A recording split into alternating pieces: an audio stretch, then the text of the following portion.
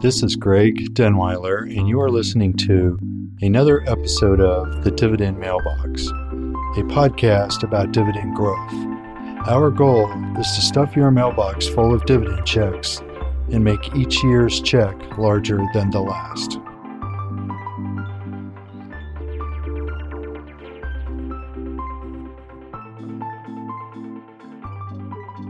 Before we examine the question of can dividends grow by 6% over the next decade, let's go back and look at what we've covered so far. First, we've looked at long-term returns for the market. That number has been about 9 to 10%. The dividend yield, even though it's only been about 2.5 to 3% in the last several decades, due to compounding, it has brought the return up to almost half. We've looked at the 400 of the 500 stocks in the S&P 500 pay dividends. Most of the market is a dividend stock anyway, so it really doesn't limit your scope of where you can invest. Then we also looked at compounding, and we looked at the penny story. And the illustration of that is if you add compounding over time, it's really the second and it's the third decade, which is where it really kicks in and makes a huge difference in your returns. We also looked at one of the best performing, the best performing stock in the last 50 years was not a price growth story, it was a dividend story, and that was Philip Morris. It wasn't Amazon, it wasn't Apple Computer, it wasn't some high-tech or big startup, it wasn't even Tesla. Well, one of the reasons why Philip Morris was so successful was because the dividend has been extremely attractive really for the past 50 years because nobody wanted to own tobacco. So you were able to continually reinvest that dividend at a cheap stock price because tobacco has been out of favor. Now, back to our question, can dividends grow by 6% over the next decade? Well, we've looked at in the past these three lines. One of them was GDP growth. One of them was EPS growth, earnings per share. And then the third line was dividend growth. And if you go back 70, 80, 100 years long term on an annual basis, all three of those lines pretty much grow by 6%. Well, first of all, we need to look at GDP because we have to have GDP growth if we're going to get earnings growth. About 30 to currently, I think it's around 35% of GDP is made up of government spending. That obviously is not going anywhere. So we have a kind of a built-in growth really no matter what right there. Then when you look at earnings, if GDP grows by 6%, that's going to grow earnings. Part of earnings growth is going to come through the ability of companies being able to raise their prices. Think about PepsiCo. PepsiCo sells Pepsi and they sell Fritos. If you go into the grocery store 10 years from now, do you think you're going to pay less for Pepsi? You're going to pay the same, or are you going to pay more? The answer is probably obvious. Will they sell more Fritos? Quite possibly. Will they sell more Pepsi?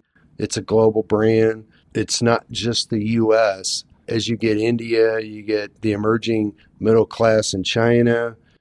You can't just focus on your own neighborhood to get an idea of what the market may or may not be doing. Same thing goes with Amazon, with Walmart. Will they be selling more stuff in 10 years? Do you think the prices will be the same? Well, virtually nobody expects prices to go down over time. So part of earnings growth, part of GDP growth is just pure inflation. The problem is, I think we tend to get too short-term focused on news headlines of why something isn't going so well, but you have to remember that the underlying economy has some very powerful trends that are built into it that are constantly at play. Can't lose sight of the fact that the economy sort of runs on remote control, and it's just simple allocation of capital, companies making investments over time. Earnings growth follows GDP growth. Earnings per share growth is not as steady as GDP growth, but you still have the same 6% number. If you go back to 1988, earnings were $550 on the S&P 500. Now they're approaching this year, they're probably going to come in around $200. When we get into recessions, earnings are very volatile. They can, they can drop by as much as half or more. And that is a piece of what happened last year, but they also recover. Well, dividends, the good news there is that line is much more stable. We've looked at that in the past. And this year, we're probably going to get, we're going to come in at around $60 for the dividend for the S&P 500. And right now, with $200 of earnings, that means that the dividend payout ratio is about 30%, meaning that if a company earns $1, they're paying out 30 cents as a dividend. Here's the good news on that. Historically, that number is near its low. If you go back 100 years, the payout ratio, companies were paying roughly 55 cents out of every dollar. It's been trending down, but the last few decades, the average has been around 40 cents to 35 cents. So that now that we're down at 30 cents, there's a little bit of margin of error there. A piece of that may be because they have been focusing some on share buybacks. And some of that capital that would maybe go to a dividend has been going to buying back shares. So even if earnings don't grow by 6% over the next decade, if the payout ratio goes up to 40%, that means that we only need 3% earnings growth. And that means that earnings would be up to about $270. Well, the good news there is the estimates for 2023 for the S&P 500 are that it's going to earn $240.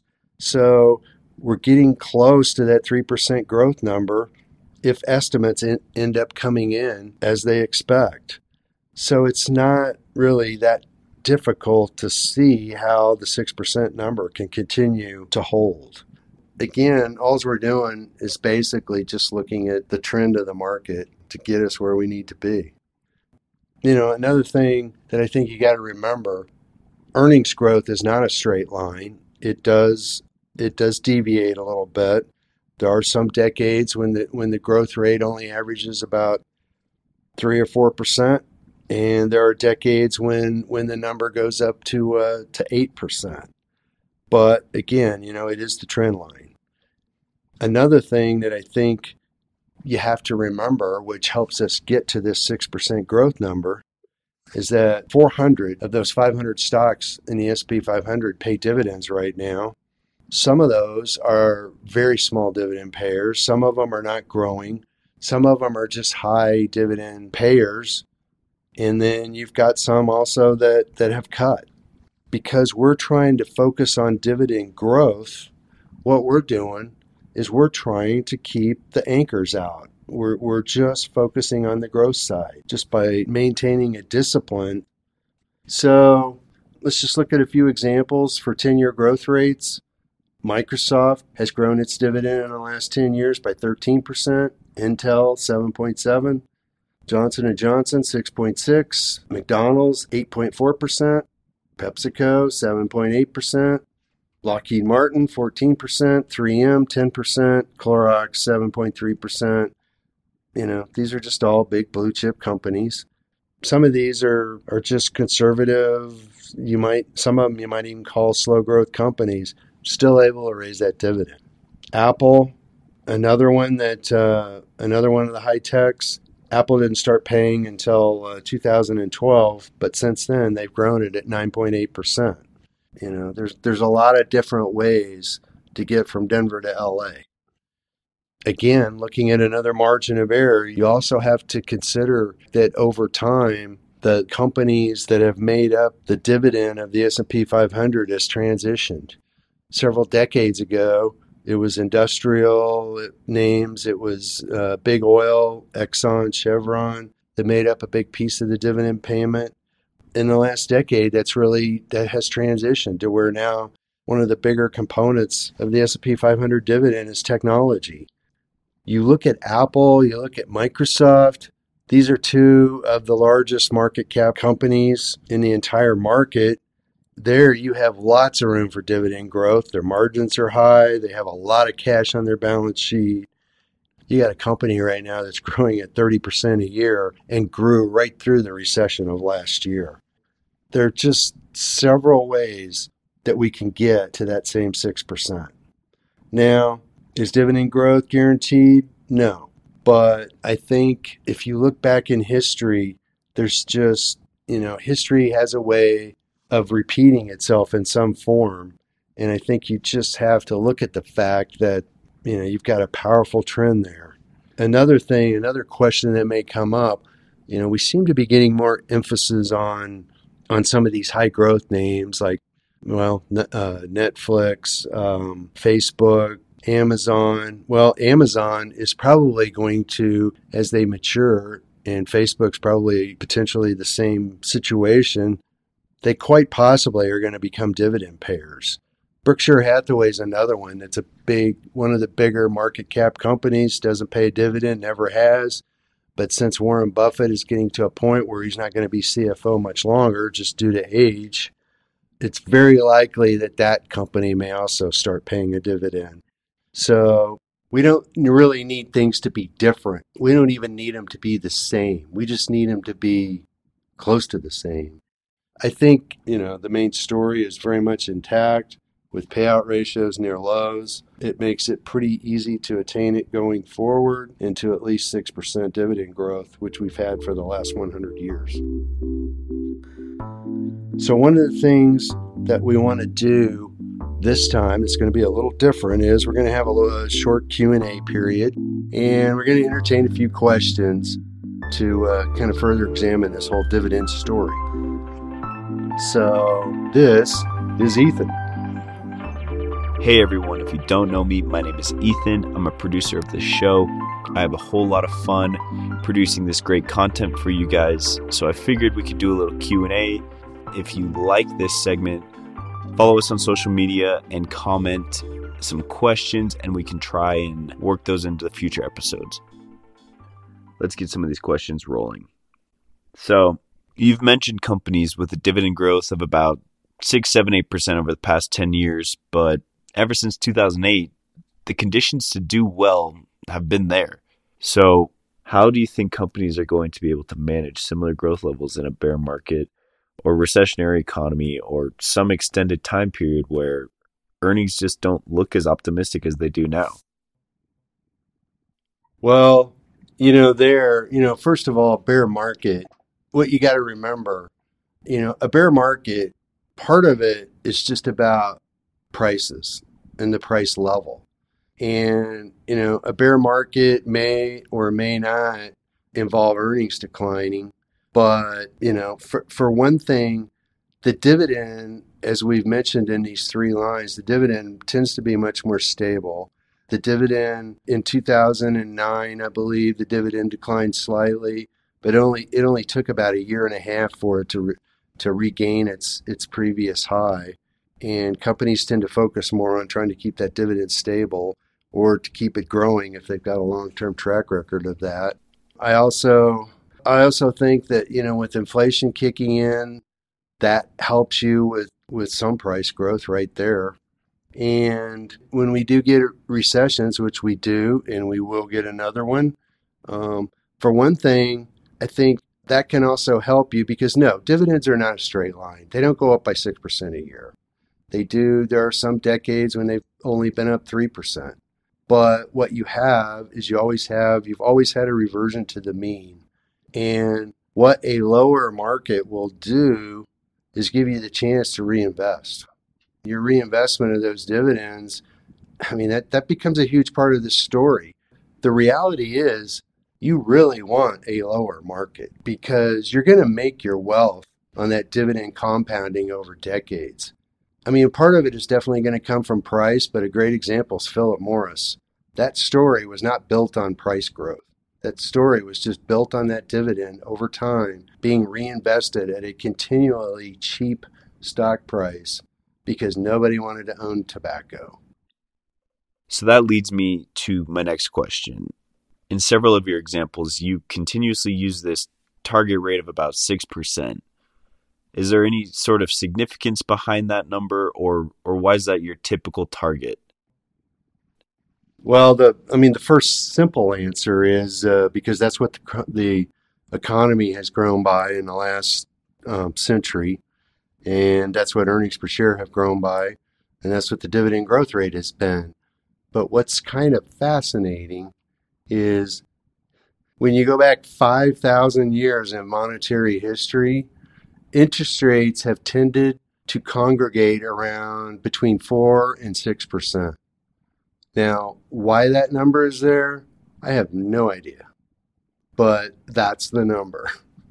So it just kind of is what it is. So over the past 10 years, bond yields have been historically low and especially even as of late, almost insignificant. Say if these yields were to go up, either because of interest rate increases or other market forces, would that force you to reevaluate the dividend story? Or would you have to tilt portfolios to include more bond coverage? The great thing about the quote dividend story is it sort of works in all environments. And as far as interest rates going up, well, right now you have a choice. Do you want to own a 10-year Treasury bond that yields 1.5%? 4 years from now, 3 years from now, inflation continues to run 3 or 4%, which, I don't know, you don't have to get very far in grade school to know that 3% is a bigger number than 1.5%. So you're losing money right there. And number two, that 1.5% is not going to change. It is not going to go up until that bond matures and you reinvest the money. Right there, if you have a dividend that's growing by 6% a year, that right there helps to protect you against inflation. Will gold do it? I have no idea. Gold doesn't pay anything. Last I checked, when you go to King Soopers or wherever you may live to buy your groceries, they're not going to trade a Krugerrand for groceries. And guess what? If you take a share of Apple in there, they're probably, actually, if the clerk was very intelligent, well, I shouldn't say that. They're not going to take a share of, they're just not going to take a share of Apple stock and let you buy whatever you want for your barbecue that night. But what they will do is cash that Apple dividend check. So therefore, dividends are useful. And not only that, I just don't, even though the environment, especially in the last few years with a lot of these stocks that have no earnings, just a great theme or a story that somebody has to some degree even made up, where you're getting this 100% growth in weeks or months or whatever. I don't think the impact of dividends are going to decline, because if you're an insurance company and you're trying to make claim payments, part of why they invest in bond portfolios is to get the income. Well, guess what? Income's not too great, and dividend income helps to provide some of that. You look at foundations. Foundation for a school. How are they going to offer scholarships or to help fund some of the school operations? They want income. I mean, dividends, a person that's retired, you're just, income growth or income is just a key factor of society, and it's not going to change. Just to play devil's advocate, is there any scenario that you can envision the dividend growth strategy not working? I mean, that's a long answer, but the short version is companies have, it's just been an historic part of the market. It continues to be. There are times when it doesn't perform as well, and in fact, we're in one right now, because when you have Netflix, you have Amazon, you have some of these Facebook, you have some of these big companies that don't pay dividends, and there's no law that says everything has to pay a dividend, but you're getting a lot of the performance of the part of the performance of the S&P 500 right now coming from stocks that are not dividend payers. Right now, I think we're up about 24% roughly, depending on which hour you look. So a dividend strategy is probably not going to do as well in that environment. But what we're looking at is a longer term track record, and we're trying to generate something that either you can live off of, you can reinvest, you can do whatever you want with the income, but it gives you options, and it tends to give you predictability. It gives you a little bit more comfort. Last year when the market went down 30% or whatever it was over a 3-week period, when you've got PepsiCo, Johnson & Johnson, Chevron, go down the list of these long-term dividend payers, they're still paying you. And guess what? They're paying you more this year than they paid you last year. And they paid last year more than they paid in 2019, even though there was a moment there, a few weeks, maybe a little longer, when a lot of people were questioning whether everything had changed. Well, consistency and sustainability tends to survive. So say, theoretically, I found a company that looks like it's a great dividend grower, checking all the boxes. What is your analysis process? What do you look for when you're debating whether or not it's time to pull the trigger and execute this strategy? Well, if you call Denweiler Capital Management, that's part of the subjective thing to this is you just don't want to pay any price for dividend growth. Part of what we try to do is, okay, if we're going to get 6% dividend growth, we would like to start out at 2.5%. That seems to be sort of the sweet spot. I'm not saying that's the best answer. It's a little bit higher. It is higher than the S&P 500. But, companies that have been more dividend oriented, well, Clorox is a great example. It's just, Procter & Gamble, PepsiCo, they're long-term dividend stories, but their yields tend to be higher than the market as general because they're perceived more as income stories. They're not perceived as growth stories, but you get a combination of both. What makes those stocks powerful and what keeps them up with the market, again, is that whole compounding principle. It's that simple. We use yield as a little bit of that hurdle.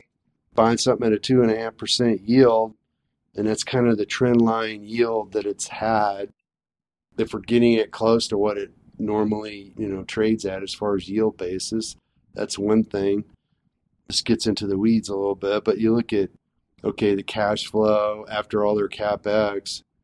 If you can earn 4 or 5% on that, which is not the dividend itself, but that's just how the company's valued, that tends to tell you that, okay, if I get a company, if I won the world lottery and was able to buy the whole thing and I'm entitled to all that cash, and I spend my world lottery on buying PepsiCo or Microsoft or Apple, and I get, let's say, a minimum of 4% on that cash from what that company earns right now, that would tell me that, okay, that's an okay starting point. And if that 4% grows over time, I'm probably going to be in pretty good shape. Well, that wraps up all my questions. Greg, thank you.